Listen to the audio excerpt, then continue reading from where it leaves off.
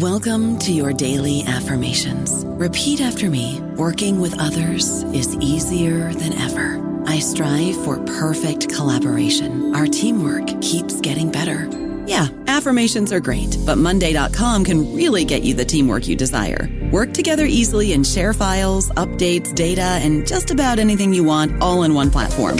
Affirm yes to start, or tap the banner to go to Monday.com.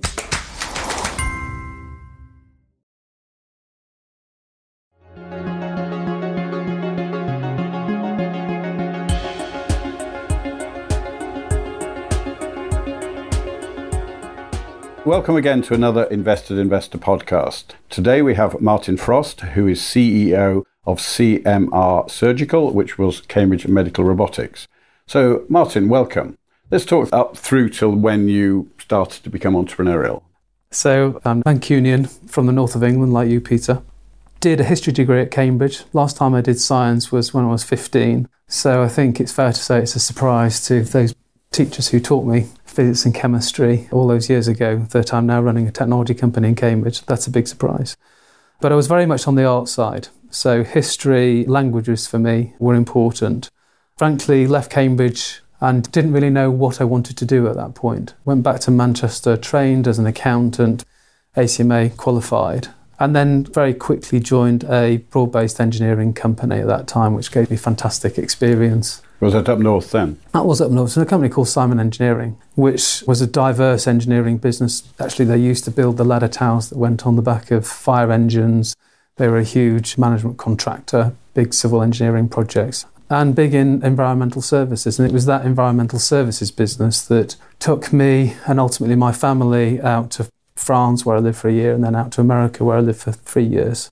And in all of that process, it was the early days of management information systems, and I discovered that actually I was quite good at writing software. So I was responsible for writing all of the management executive information systems that Simon used at that time.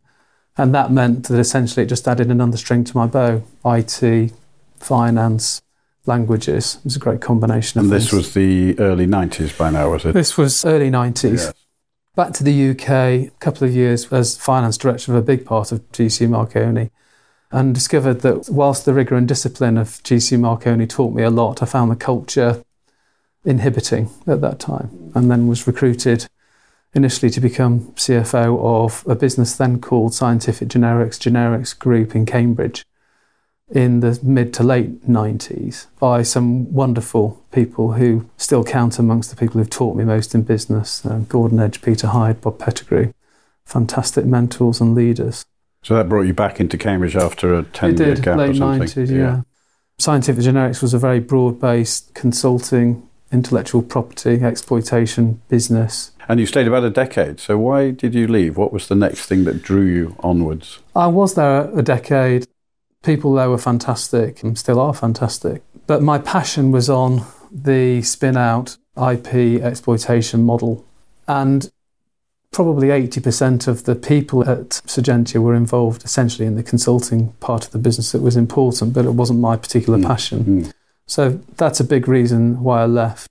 The other reason is, and a learning point here is that, you know, at the time it was around £100 million market cap business. Actually quite complex business, both as a P&L business and a balance sheet business. And to have a business that's actually that small in the context of London stock market and needing to explain to investors, you know, we had an asset management business with investments, we had a P&L account generating profit from the consultancy. That's just too difficult in a business with that market cap. Was it pulled off the market later? It's still on the market.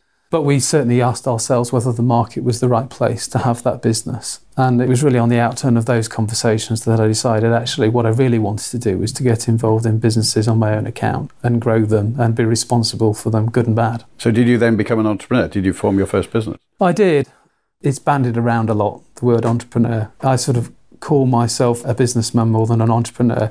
I think mostly because everything I've done has always involved other people. It's never for me been a one-man show. CMR Surgical is not a one-man show. So it was always a question for me of finding the right people to work with and to grow businesses with. And I've had lots of fun some success and learnt also for some things that didn't go well. I think entrepreneurs need to be in teams anyway, 2 or 3 people. And I think the entrepreneur part of it, as opposed to the business part of it, is the risk you're willing to take. Yeah. So did you take a whole chunk of risk after you left? Yeah, absolutely. So certainly things I did. I think there was probably a 2-year period where, I didn't receive an income at all. You have to be prepared to do that as an entrepreneur. Yeah. So at that time I was involved in starting 2 to 3 separate businesses, 2 of which are still absolutely alive, and we'll see, I'm still a shareholder in them. Okay, so there's about 6 years now before you joined CMR. Yeah. Any particular companies you want to talk about during that period? Yeah, I think the big theme in my life before medical devices, surgical robotics, was mobile money. Mobile money has transformed the lives of 17, 18 million people in Kenya. What a lot of people don't know is that the technology behind M-Pesa, which is the name of the mobile money service in Kenya, all of that technology was created, built, rolled out, supported from Cambridge. And it has transformed lives. A lot of money was made in the consultancy business at that time, and Red Cloud now takes that torch on as its own product business. You're a founder of that, right? Yeah, I was a co-founder of that business, right. Okay. Let's move forward to the business you're involved with now. It has some wonderfully exciting growth. Yeah, it does. CMR was Cambridge Medical Robotics. Yeah. I got involved with co-founders of CMR Surgical actually 18 months before the company was sort of incorporated, started. That's actually how all these companies start, because we had some fantastic ideas about what we'd like to do in this space, informed by already what was a very clear market need, which, for the benefit of listeners, of millions of people who don't get the right sort of surgery all around the world. We had thoughts around that. We had good relationships with surgeons up and down this country. Recognised the need for a versatile, affordable, effective tool that goes in the hands of a surgeon in the operating room. But the difficulty we had was, in order to take that business to where we had a prototype that could then prove we could build a business out of it, that prototype needed millions of pounds. This is one of the most advanced pieces of medical device equipment in the world. And although personally I'd already raised before that time probably just shy of £100 million in terms of different businesses I'd been involved in around Cambridge, actually the task to finance this business was probably the hardest of them all, which is ironic. Sitting here today, now we've raised probably $150 million. And the first round was angel round. The very first round was an angel round. Looking back on it now, Luke Hare's co-founder was particularly friendly with a local author, Sophie Hannah, and Sophie was good enough on the basis of relationship established around piano lessons and singing lessons, would you believe, to put some money into the business, and not a very small amount of money either. It's probably one of the best investments she's ever made. Was she the only investor at that point? As an angel, other than the founders, she was. So you put money in and Luke put some money in, okay. That took us to what I would say the grown-up seed round of the company in January 2014, which is sort of 4.5+ years ago now, when we brought into the business essentially Norwegian family office money at that time. So notably not British. And that's notwithstanding the fact that I had good relationships with many venture capital companies, asset management equity, private equity houses. It took us 12 months to raise that money. How much was that? Is that in the public domain? That was just over £3.5 million. Primarily from the Norwegian family? Pretty much 90% of it from that source. And we took a very pragmatic view to that round. We recognised that in order to build what we always wanted to be a big business in Cambridge, we would need a lot of capital. I've been involved in a number of start-up spin-out businesses in the UK. Most people spend a lot of time agonising about how little control can they give away in return for how much money can they raise. We actually decided to take a completely different tack at that point, which was we very deliberately wanted to build as big a business as possible, to make the pie as big as possible and raise as much money as possible without quibbling as much as I've seen other companies, entrepreneurs do about how much equity should be kept for the founders and for the entrepreneurs. So did you sell more than half the equity then in that round? We did. Yeah, that's very unusual. It is. So we gave away majority control, but actually it was majority equity control. And to be fair to Escala, and in particular to a chap called Per Matthew, who's still on our board, they absolutely trusted us with that money. So although they had majority of equity and economic rights in the company, we ran the company. In fact, I was the only signatory on the bank account of the company for 2 years. We had the minimum number of board meetings which is one. One a year? Yeah, one a year. We had one board meeting a year for the first 2 years. Plus some very efficient management meetings, one hopes. In local coffee shops, that's true. But again, I think we put a lot of trust in them by giving them majority economic control of the business, and they put a huge amount of trust back in us in the way that the company should run. And we essentially just needed to move very, very fast and be left to get on with it. So you started with 2 or 3 employees when you got the money, or 3 or 4? Yeah, that's right. I think we were 3 or 4 employees within 2 months. And then when you raised the next round, how many employees have you got up to at that point? So we raised our Series A financing in, from memory, the late summer of 2015. So 18 months or so? Yeah, when we were approximately 40 people. By that time, we'd already moved to this lovely site that we're looking at. And location has always been actually very important to us. We've sort of jokingly called, the agricultural shed the equivalent of the Hewlett-Packard garage in Palo Alto. Yeah, I should explain, we're about 3 miles from the centre of Cambridge here and probably about a mile from the edge of Cambridge. So, yeah, it's been a fantastic location. Still today, more than half the company cycles to work. I've cycled up the hill from Cambridge to here more times than I would like to. Good for you. Yeah, when we leave, I think I'm going to install the defibrillator halfway up the hill. I've sort of felt in need of it on many occasions. Your donation to society. Yeah. By the time you get to the second round, the B round, I suppose we could call it, had you got something there, something that people could see working? Yeah, absolutely. But at that stage, it was one arm. Yeah. So in order to build what is a next generation surgical robot, there are a number of really important elements of it that we've needed to demonstrate to investors along the way as proof points of our ability to finish the journey. And that was essentially a completely new ground up design for a robotic arm, incorporating all of the electronics within each of the robot arms with the same amount of dexterity and flexibility as your or my human arm. So very important to us is to fit easily and naturally into workflow around the theatre, and that means modelling that technology on the arm of a human surgeon. You'll see if you look at any one of our arms, it has what looks like a shoulder, a wrist and an elbow. And those things aren't gimmicks. They are there in order to give the surgeon, the surgical team, the same access that they get today if they were performing surgery manually. And of course, there is a gorilla in this market. There is. Da Vinci. I don't know how many robots they've sold, but it must be hundreds. Over 4,000. So you're competing against, they have a dominant position. They have a monopoly position until last year or so. That business called Intuitive Surgical, phenomenally performing business, worth $55 billion. And not only is its technology good, but it's performed very, very well and has been the darling of the stock market in the States. And, I think what we're doing is absolutely phenomenal, but we do need to remind ourselves that during the time we've been alive, it's added about $30 billion to its market cap. Yes. But you've learned, of course, clearly much more agile than they are, and you've learned huge amounts from what they've done and what they can't do, I presume. I would not say that, actually, Peter. I would say what we have done, we've done because we have listened very carefully to the marketplace, which in our case is surgeons and healthcare administrators, not just in this country, but mainland Europe and the USA.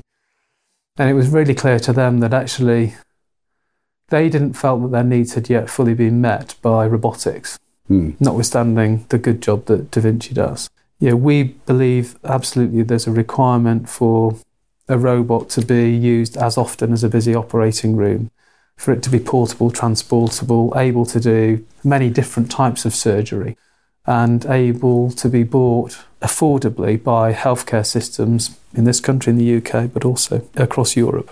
And it should be pointed out, this is not an autonomous robot. This is a method for the surgeon to actually operate some arms. Correct. This is a human surgeon remaining in control of the procedure from the moment the procedure starts to the moment it finishes.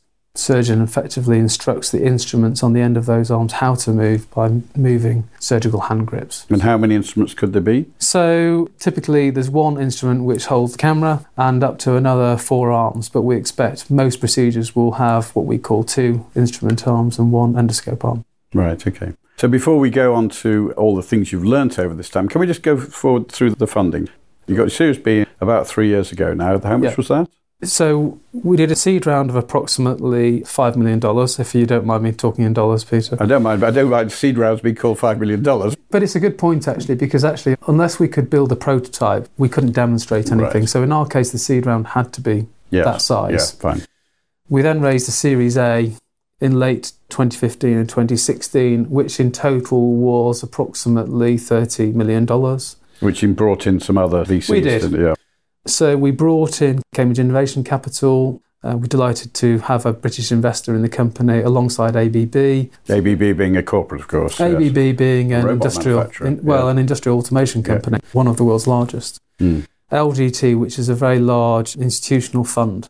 Based in Liechtenstein. Okay. And combination of those investors alongside a Scala gave us a substantial base on which then to build the company. And then you've just had one more round since then, We've haven't had you? one more round since then, which is our Series B, where we raised actually just over $100 million. That is the largest private raise of any medical device company in Europe. And I think real demonstration of the ambition for a British company to enter this market. It's one of the fastest growing markets in medical devices. A real statement of confidence in what we're doing and the management team and the very talented people we have here. And from whom did that come? So, in addition to bringing in a new Chinese investor and another family office in the form of Versius, all of the existing investors substantially followed that money. Good. And that for me was absolutely critical. That statement again of, yes, we want to bring in, one, maybe two new shareholders, but it's not that we don't believe in this business. We do believe in this business and we're going to back it significantly. So more than 80% of the Series B monies were raised from the existing investors. Good. They've all got deep pockets and really believe in the business. Yeah. I mean, they've not just got deep pockets. They don't have a timescale. Yeah. They're all patient capital then. They're essentially all patient capital. And that's given us, again, the freedom to build a business very much in the way that it would be being built if it was in Silicon Valley. We're 250 people big now. We today occupy 3 leases, about to move into a 55,000 square foot building just on the north of Cambridge. That's a significant commitment from any company, any group of shareholders. And how far have you got in terms of development, both technology and markets? Well, you had a go earlier, Peter. As far as the technology is concerned, it's what we wanted it to be. If you'd have come 4 years ago, I would have introduced you to a wooden arm. We've moved on a lot since then. And we're now at the stage where Versius, our product, will be going into the market in a few months' time after we get our CE mark. And for human operations? Yeah. Excellent. So that, of course, is the first, if you like, the first critical milestone of any medical devices company. We're getting there within no more than a matter of months now. We always built the business to be global, though. So, of course, we have interest from UK hospitals, but we also have from European countries and from the States. So, Martin, just for the listeners, why is your device, and the Da Vinci's, of course, better than a human being?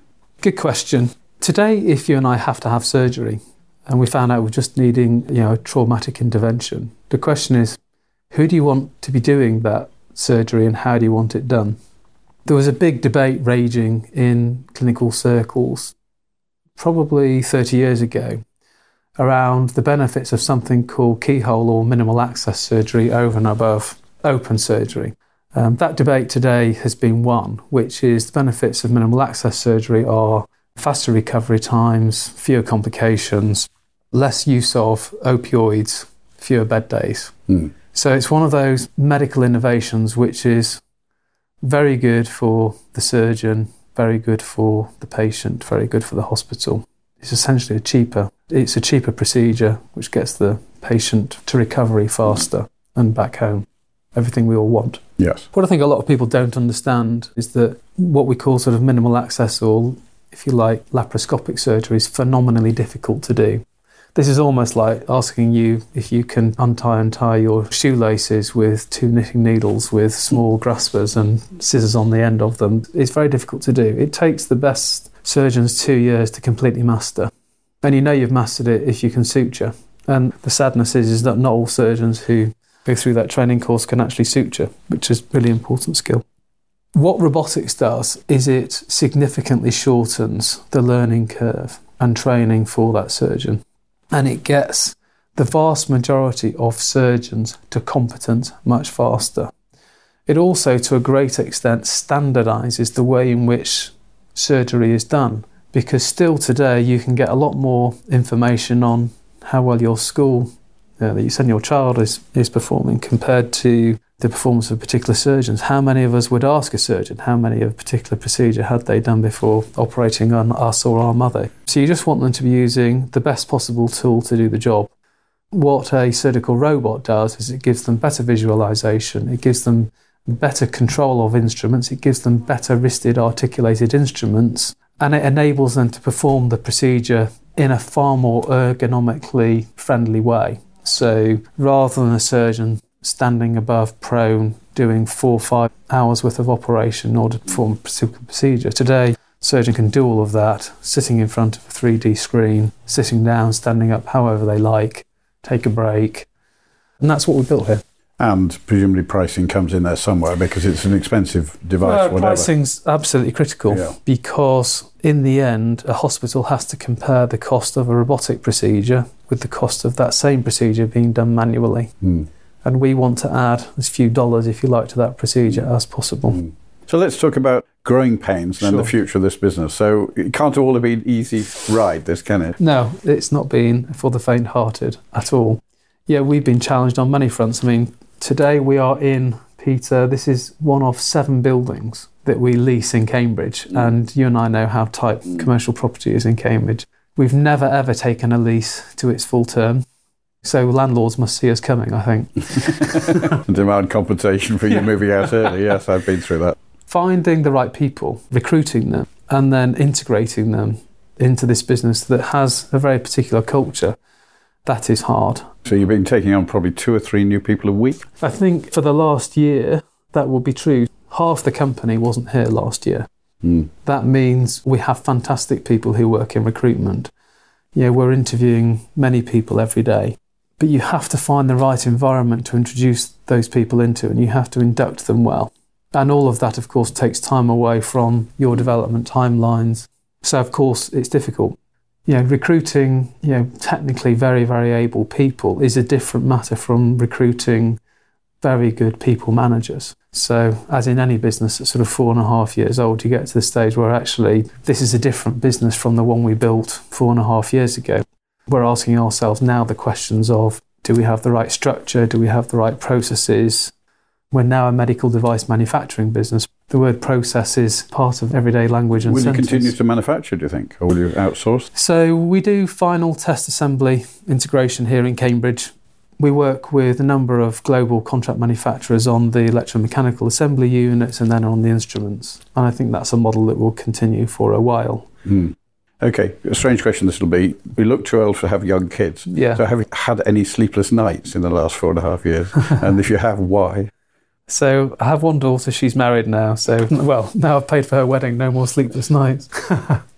I think the challenge of running any business like this is that you can work every single minute of every single day. The principal challenges for me and for the team all come from the demands of speed, balanced by the need to build a device which is going to be safe. At the end of the day, we have to assume that this is going to be used on our children, on our parents, and we take that very, very seriously. But speed to market in any startup is one of the keys. And previously I've been involved in lots of businesses that were too early. We find ourselves entering this market at probably its most interesting time. So the market pull is strong? The market pull is very strong. Good. So, the sleepless nights have come from, how to find the next set of investors. Questions of where should we allocate our resources? At the moment, I'm spending a lot of time outside of this country, banging the drum for robotics and for CMR in the States and in China. Yeah. So how do you allocate your time between building the business on the ground here and evangelizing, essentially, around the world? So before we go on to a few tips for entrepreneurs, can you just get your crystal ball out and look forward 3, 4 or 5 years for this business and tell me what you can see? I think we'll be a substantial employer in the Cambridge area. We already employ 250 people here. I would expect us to double in size. So happy landlords in Cambridge start... happy employees as well, of course. That growth, of course, will come mostly now in non-engineering functions. That's the other challenge of building a business like this, which is that it's actually relatively easy on the global scale to recruit world-class engineers from Cambridge. We need to employ world-class people across commercial, clinical, training, marketing functions. And we're needing to go further afield to recruit those people. So we already have a subsidiary in America in India, in Italy. We've always thought global from day one. And, to grow a business that we absolutely expect will be worth billions, you have to do that. Mm. And so in terms of market adoption, have you got like to have 2% of the market in 5 years or 20%? Or? So we believe that the market for robots in the end is in the tens of thousands. Today, there are approximately 4,000 robots installed in the world. We believe that we can become one of the no more than 3-4 companies selling devices in that space, and I absolutely expect us to be selling hundreds of systems per year. Yeah. And that, in the end, critically means thousands of procedures, and it means thousands of patients' lives. Brilliant. Okay. You're very ambitious, and you've got something that's really on the route to something very successful. So have you got any tips for entrepreneurs on this route, on your many routes, actually, over the years? Yeah, I have. I think, first of all, I'm now 55. In fact, the company was incorporated on my birthday in 2014, so I know exactly how old I was when this business was started. So the first notable point is, I wasn't 25. And I think that means to be able to bring a lot of learning to the point where you can bring that learning to your co-founders, to investors, is really important. I think for me, we are doing this because the market needs it. We didn't do this because we came up with a clever piece of technology and then built a product out of it and then sought to find customers. It was very much the other way around with us. There was a clear unmet need, and we had built a product to fill that need. So provided we built a product to the spec that we had an awful lot of validation early on in the business, we were very confident that we would be able to sell that product. And make a margin, of course, because that's you critical. Can't possibly sell on price. In devices, you have to be able to make a gross margin of 65%. Is that the number? Okay. That is the golden number in medical devices. Okay. So going back to lessons, I think as entrepreneurs, where is our limitation? Our limitation always is time, actually. Everybody thinks your limitations are money or it's people. Actually, time is the scarce resource here. And if you're going to spend time working on solving a problem, find the biggest possible problem you can to solve. For us, that means millions of patients around the world. But if we put a solution into the world market to address that problem, we will build a big business. We'll have spent the same amount of time on doing this that somebody else deciding to build a business that will be ultimately worth, a few millions of pounds. For us, if we build a business worth a few millions of pounds, we will have failed. And have you got time pressure from competitors as well? Yeah, we do. The biggest devices companies in the world are seeking to get into this market. So that's an imperative on us, as well as investment imperative, but with an overriding sort of brake on this, if you like, that, whatever you have to do it safely and as well as possible. So firstly, find the biggest problem that you can and then go very fast.